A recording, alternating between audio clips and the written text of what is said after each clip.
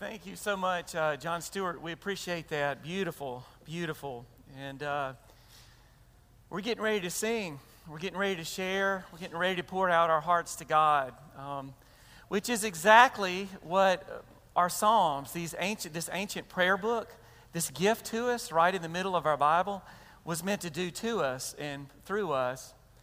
We're praying Advent, following the Advent Psalms to the stable.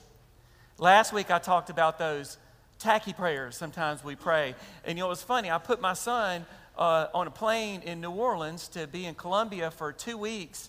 And he let me know that anybody who had a tacky Christmas sweater got to on board first there. So even they think tacky stuff is good.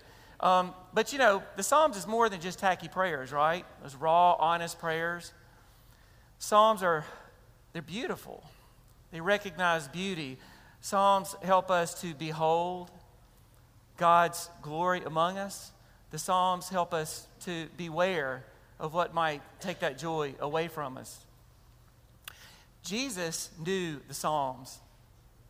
In fact, when he was being crucified, he quoted Psalm 22, my God, why have you forsaken me?" He knew those Psalms on his mama's lap when he was 12 years old and they did their pilgrimage to Jerusalem. They probably sung Psalm 121. I look to my eyes, from where does my help come? It comes from the hills. Jerusalem is elevated very high. So he was schooled in these Psalms. But there's one more thing that I think is very interesting about the Psalms. Then I'm going to read it and share a couple of things. There's a mystery word in there. It says Selah. 71 times in our Psalms, Selah. And Bible geeks for the past 2,000 years, thousands of years, they can't figure out what that means. Now, there are three possibilities. Some people say Selah is really close to the word that means louder, like a music director saying, let's get louder. And so that's one possibility. The others say, no, it's really close to a word that means bend. Almost like now it is time to take a knee or to bend or to bow. A third possibility is this, and maybe it's my favorite. It just means pause. You know, the Advent pause. Slow down. And the songs that we'll sing and the songs that we love, sometimes the best part of that song is the pause, when we take a breath. So, whatever Selah might mean to you, I invite you to hear portions of Psalm 85 now.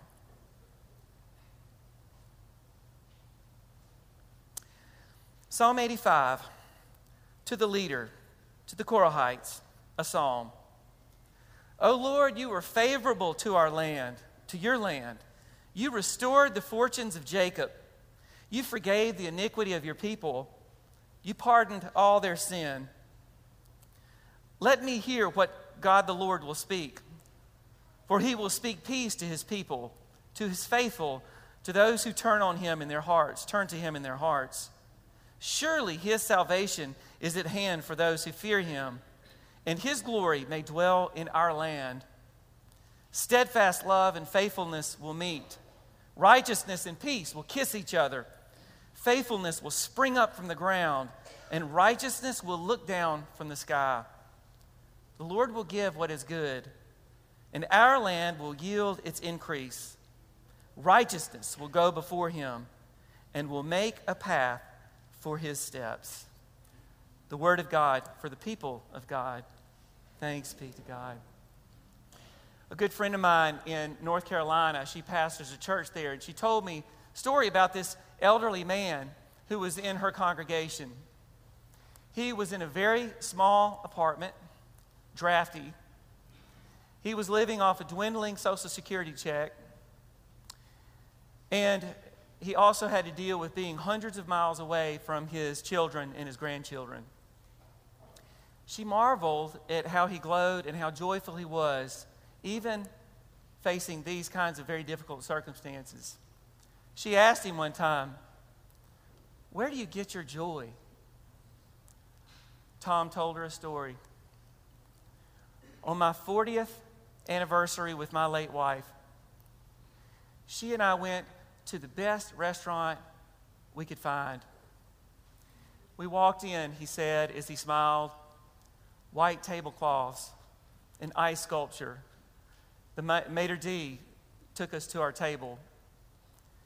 And he said, when they found out we were celebrating our 40th anniversary, every employee in that restaurant, from the maitre d' all the way down to the busboys, came out of the kitchen with champagne on the house, and they made a toast, he said to me and my wife.